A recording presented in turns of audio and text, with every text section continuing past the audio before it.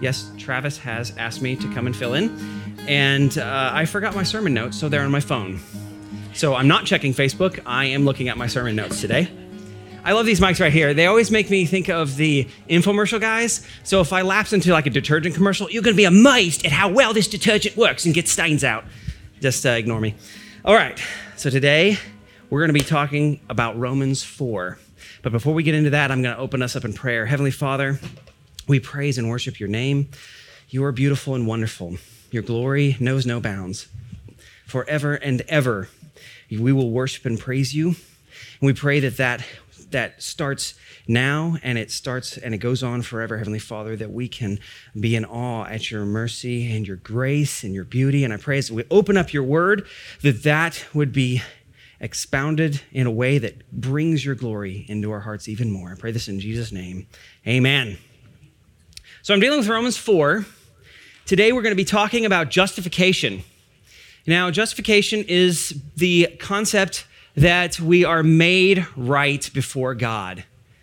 Whereas once we were sinners, we were condemned in the wrath of God. Through justification, we are made right before God. Now, the question is, how does that operate? And in this passage, we see Paul helping us to understand how this operates. And also, he's speaking to a Jewish audience. So we have to understand the context a little bit. But let's open up with this passage. Romans 4, verses 1 through 12. What then shall we say was gained by Abraham, our forefather, according to the flesh? For if Abraham was justified by works, he has something to boast about, but not before God. For what does the scripture say? Abraham believed God, and it was counted to him as righteousness. Now, to the one who works, his wages are not counted as a gift, but his due. And to the one who does not work, but believes in him who justifies the ungodly, his faith is counted as righteousness. Just as David also speaks of the blessing of the one to whom God counts righteousness apart from works.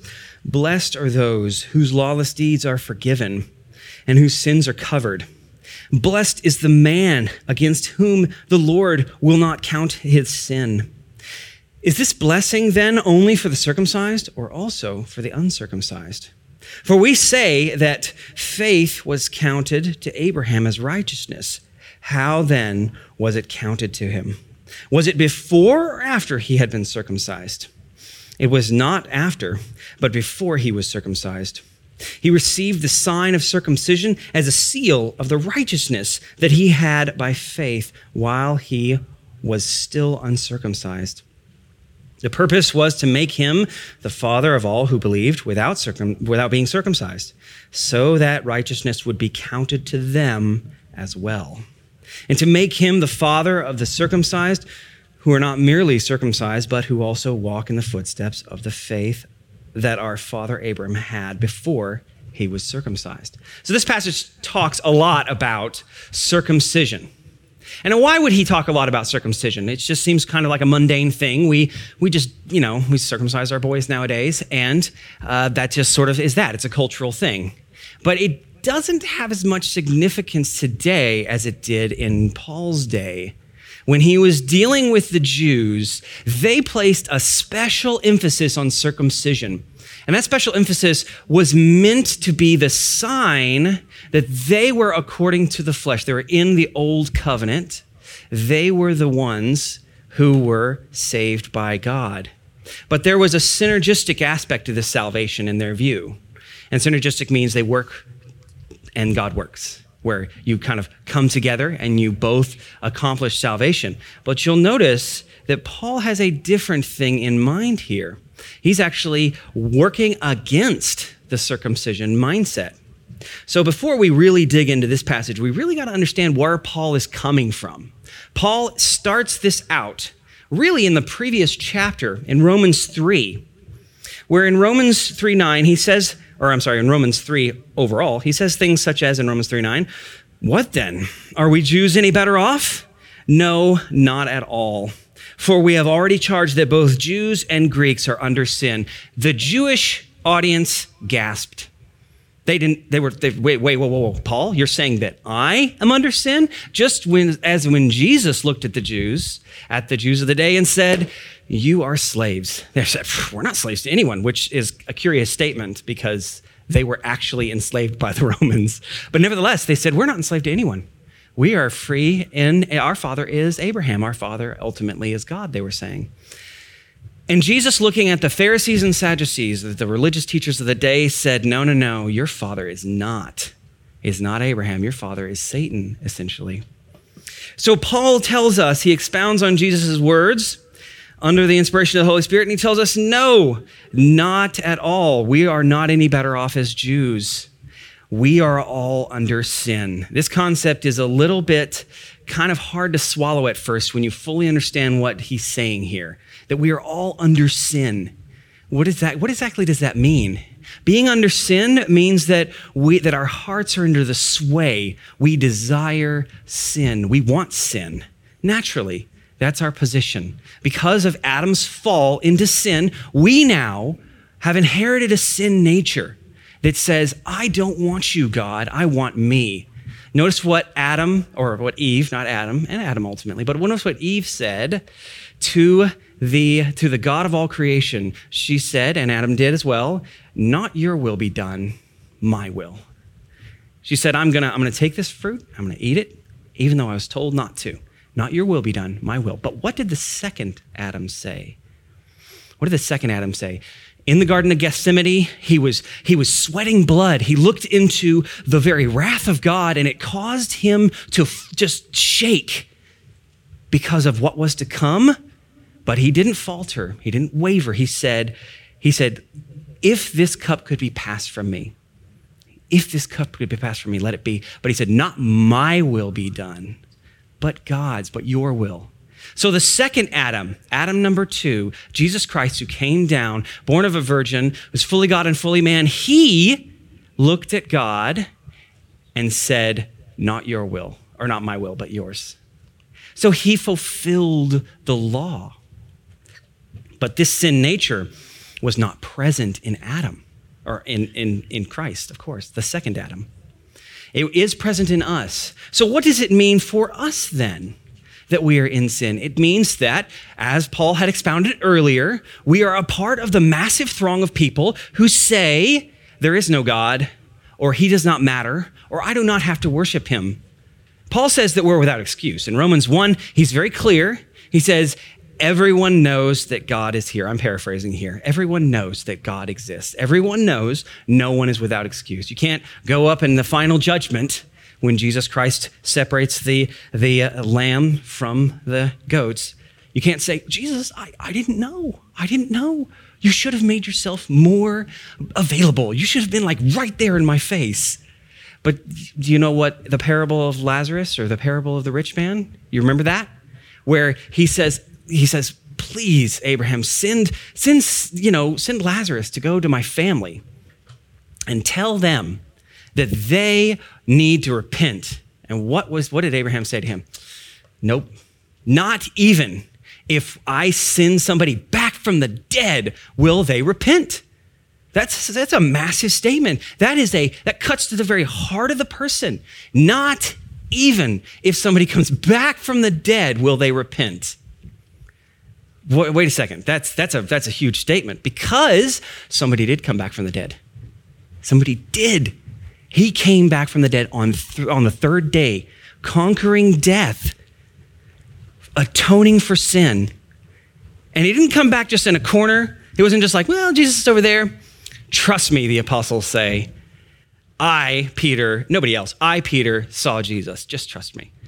That's what the false prophets say. That's what Muhammad said. He's like, whoa, just trust me. I got this. I got a revelation from God. And that's what the leader of the Mormons, what was his name? Joseph Smith. He said, I got this. I got a little thing. It told me the word. Just believe me, trust me. That's not the way Christianity was born. Christianity was born in the public square. Paul says more than 500 people saw him. This was something he said, go talk to them. They're everywhere. Some of them have fallen asleep, but they're everywhere. You can go talk to them. Jesus revealed himself to the world and yet he would not repent. So this speaks to our nature. We do not want to be with God by nature. What has to happen? Well, let me go ahead and read Romans 3, the end of the chapter. But now the righteousness of God has been manifest apart from the law. Although the law and the prophets bear witness to it, the righteousness of God through faith in Jesus Christ for all who believe, for there is no distinction, for all have sinned and fall short of the glory of God, and are justified by his grace as a gift through the redemption that is in Christ Jesus, whom God put forward as a propitiation by his blood to be received by faith. This was to show God's righteousness, because in his divine forbearance he has passed over former sins. So, salvation then comes as a gift by grace through faith. Our stony hearts must be broken by the Spirit. Our heart of, as Ezekiel says, our heart of flesh must be removed. Heart of stone must be removed, and a heart of flesh put in its place. And then it is in that faith that grace is applied to us. But let me read something to you that might be a little bit shocking. We read it a little bit earlier, but if we really dig in to try to understand this atonement and this justification, we might find this shocking. And in verse 5, Romans 4, verse 5, it says, "And to the one who does not work but believes in him who justifies the ungodly." So the original Greek term here is the one who does not worship, the one who basically separates himself from God, the ungodly, the one who hates God. We read elsewhere that while we were yet sinners, Christ died on the cross for us. While we were yet sinners, we were at enmity towards God. We did not love him, and yet he died for us. While we were yet sinners, and let's read this closely. "And to the one who does not work, but believes it in him who justifies the ungodly." He justifies the ungodly. That is a massive statement. That is completely opposite of what the Jews and those who say we're saved by works. Those people say, first become godly. First, turn your life around, become godly, do X, Y, and Z. You'll see it in every false religion. It's always the same. Do X, Y, and Z, and you will be saved. What does Islam say? 5 pillars. Follow the 5 pillars. You got to do these things, right? Then you're going to be saved. Whew, that's pretty hefty. What does Buddha say? He says, strive without ceasing. Those are his final words. Strive without ceasing. That is a huge and heavy mantle placed on everyone who dares to try to follow his words. What a terrible fate for anyone who would do such a thing. But if you go to Christ, his yoke is easy and his burden is light. Why would that be? Because if he says you have to be saved by your works, same thing as everybody else. Everybody else says you have to be saved by your works, but Christ says something completely different. We are saved by grace, by his work, by his work. He saved us while we were ungodly. We are justified by grace through faith.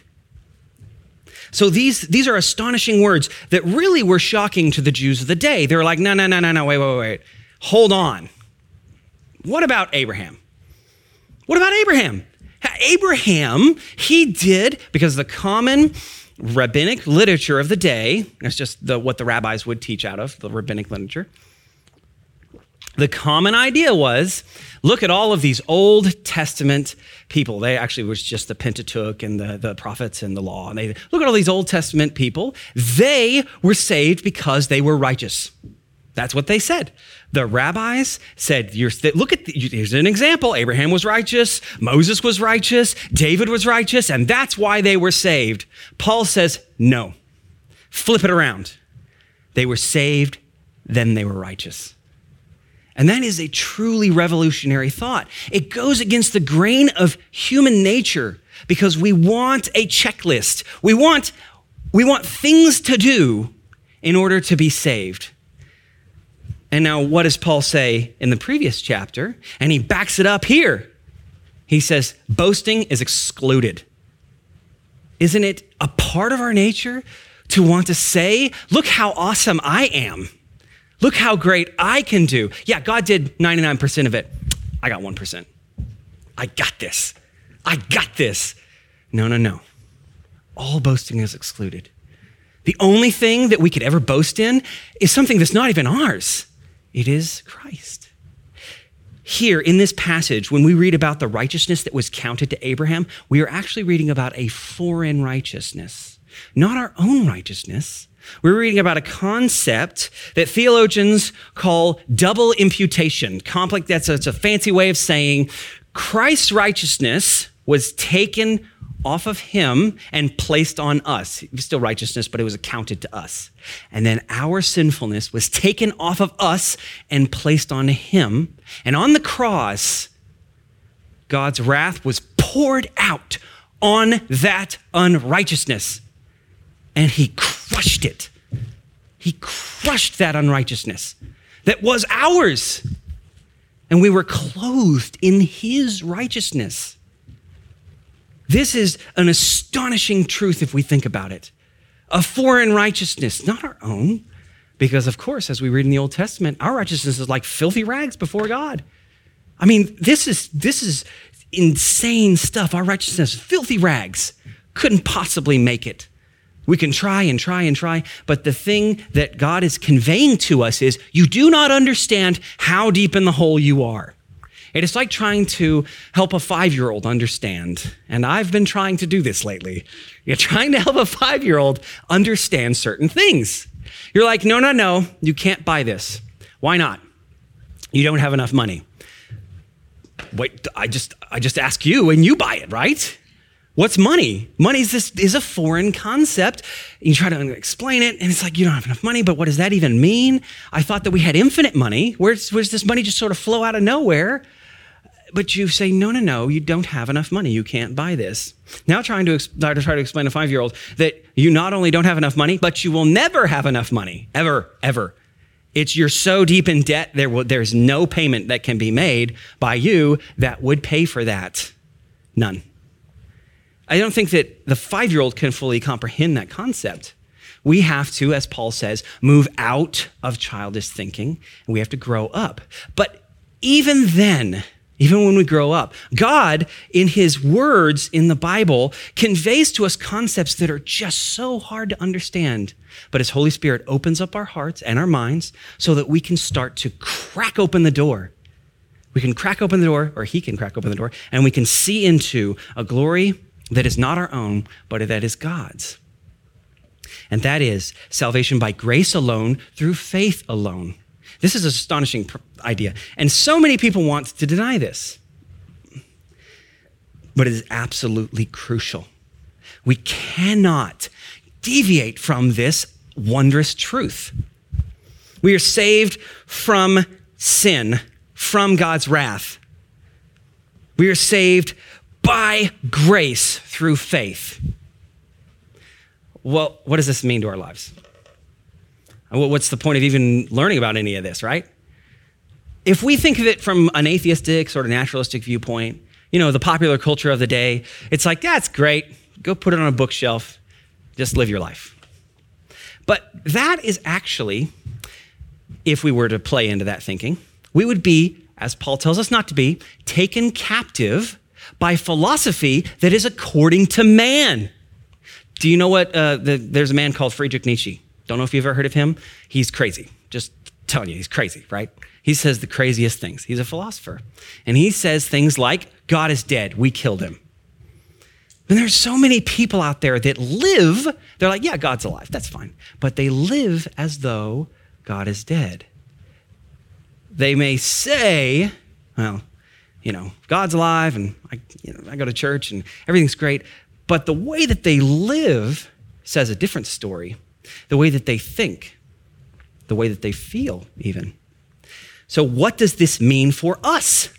What is salvation by grace alone through faith alone? What does justification by the blood of Christ mean for us? Well, let's say that you're going to take your family to the Grand Canyon. And I think I want to do that someday. I've gone to other parts of the world, saw some amazing things. I remember driving in Thailand one time, Sarah and I and the kids, we went on a mission trip and we were driving in Thailand, and just out of nowhere, we turned a corner and there was these mountains that just were they're just so cool. They just popped out of the ground and they had they were like plateaus almost, but they kind of curved off. So they're not like Lost Mountains, but they're way taller. And I remember saying, whoa, Sarah, look at that. Look at that. And I remember hearing stories of people who would go up to the Grand Canyon, atheists, didn't care. Life was just a pointless sequence of events. Oh, how depressing that is. They walk up to the Grand Canyon and they go, whoa. And something pierces down to their stony hearts. Not to say that they're saved at that moment, but there's something that pierces down to their stony hearts and starts to poke at them.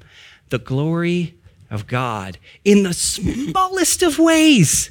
The glory of God in the smallest of ways makes them stop and go, whoa, that's amazing.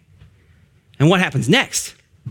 Somebody's with them and they go, look at that. Wow, this is amazing. This is glorious.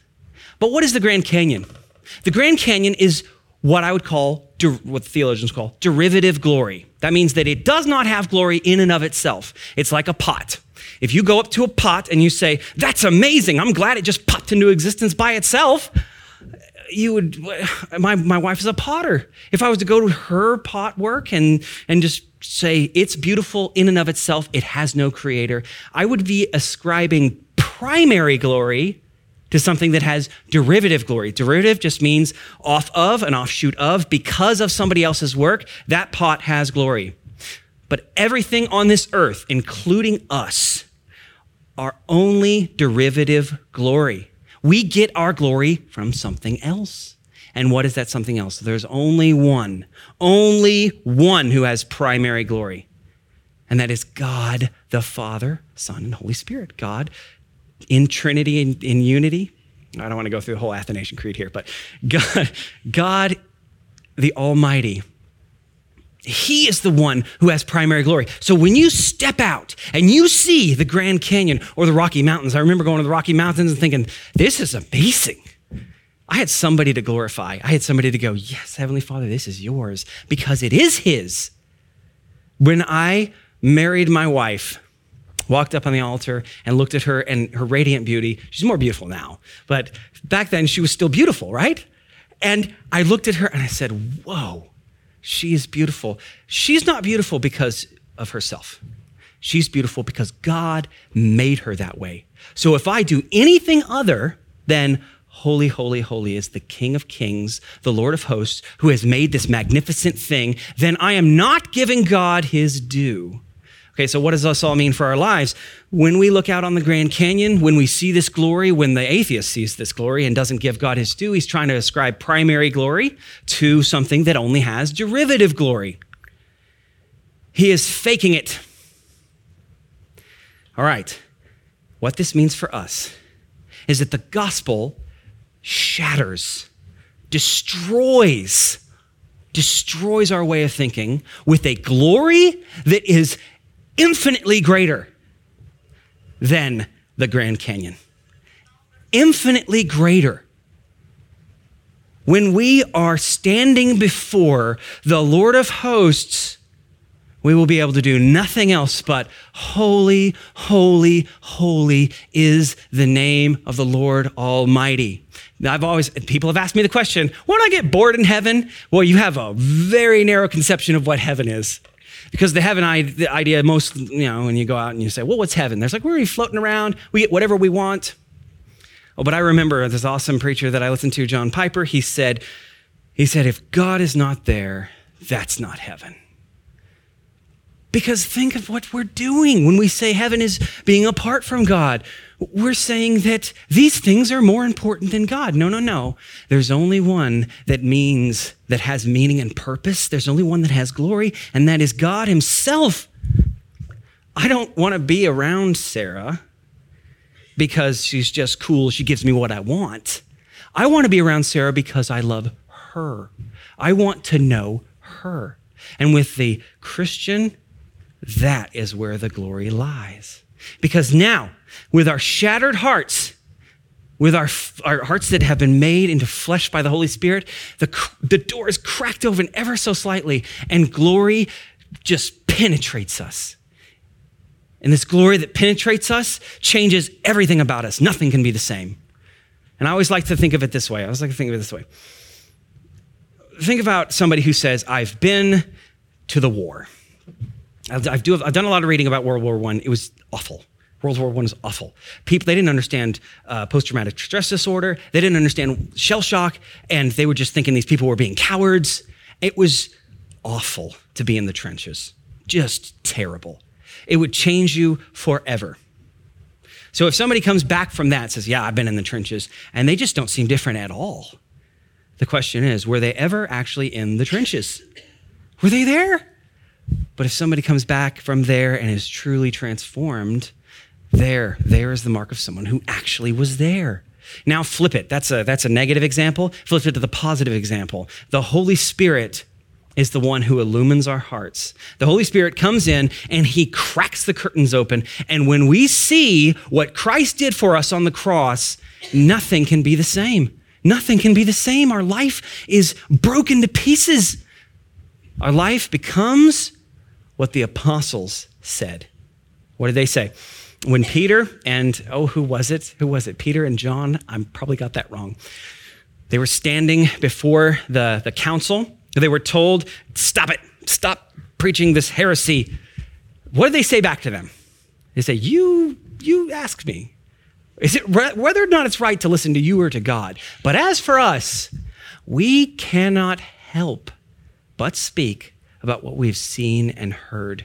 You see, the early church was marked with persecution. These were people who were going to be tortured to death, and they could not help it.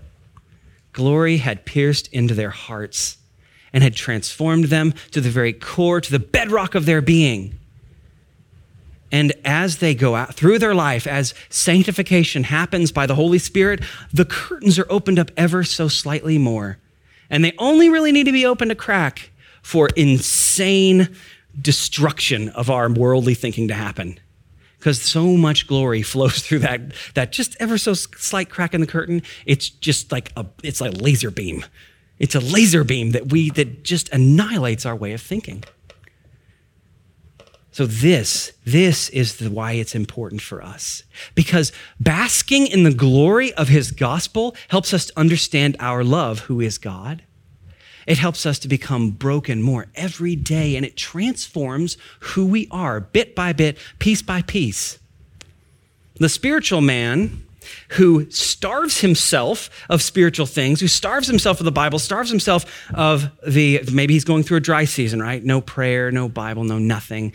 He's spiritually starving. He might have a heart of flesh, saved by grace, but he's falling away. Not to say that the Lord will ever lose him, of course. He has promised us that he won't. But through that season of dryness, he can become more and more emaciated spiritually. But as we engage in the Word of God, as we unwrap these wonderful mysteries that that God has revealed to us, it transforms who we are. It transforms the way we think. It transforms what we want to do. It transforms our desires. We no longer want to live as the world lives. We want to live for God. We no longer want to live in a sinful way, in a way that God does not love. We want to live in a way that pleases God. And this is the power of the gospel in everyday practical life. Of course, we need the gospel. We need Jesus Christ's life, death, and resurrection, or we would be lost in our sins. We would spiral infinitely into deeper and deeper sins, and we would hate God more and more. But because of his work, we love him. And now when we look on the glory of the cross, we can say, holy, holy, holy. And then we can hear the words. We can hear the words that everybody who is saved by grace wants to hear. We can hear the words. when we stand before the King of Kings. He looks at us and he says, "Well done, good and faithful servant." And we understand that better now, don't we? Well done, good and faithful servant. The righteousness of Christ is placed on us. We're clothed in his righteousness. We can rest in his glory and his righteousness. We don't have to strive without ceasing. Now, all of the work that we do for righteousness is a joy. And it might become pretty hard at times. We might have to make sacrifices. But joy comes in the morning.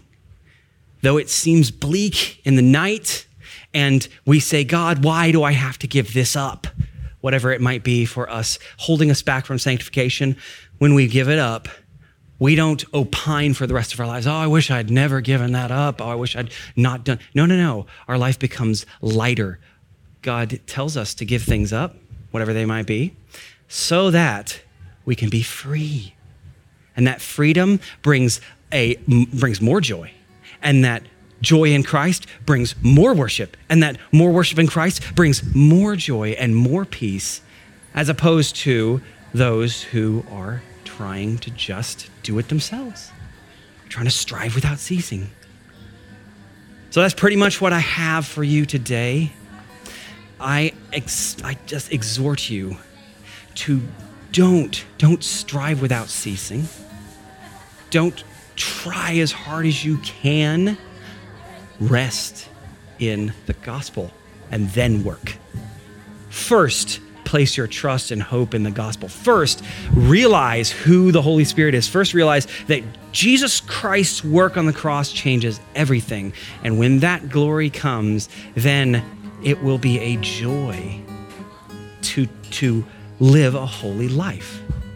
An absolute joy. That's all I have for you today. Make sure to check out our website, divedeep.net, for more content, including blog posts, book reviews, and video content. If you like this podcast, help us out by leaving a 5-star review on iTunes and Google Play. Also, check out our main episodes of Dive Deep on the podcast feed and stream live on Facebook every other Thursday night at 7 p.m. That's at facebook.com/divedeeppodcast. We hope to see you there. Soli Deo Gloria.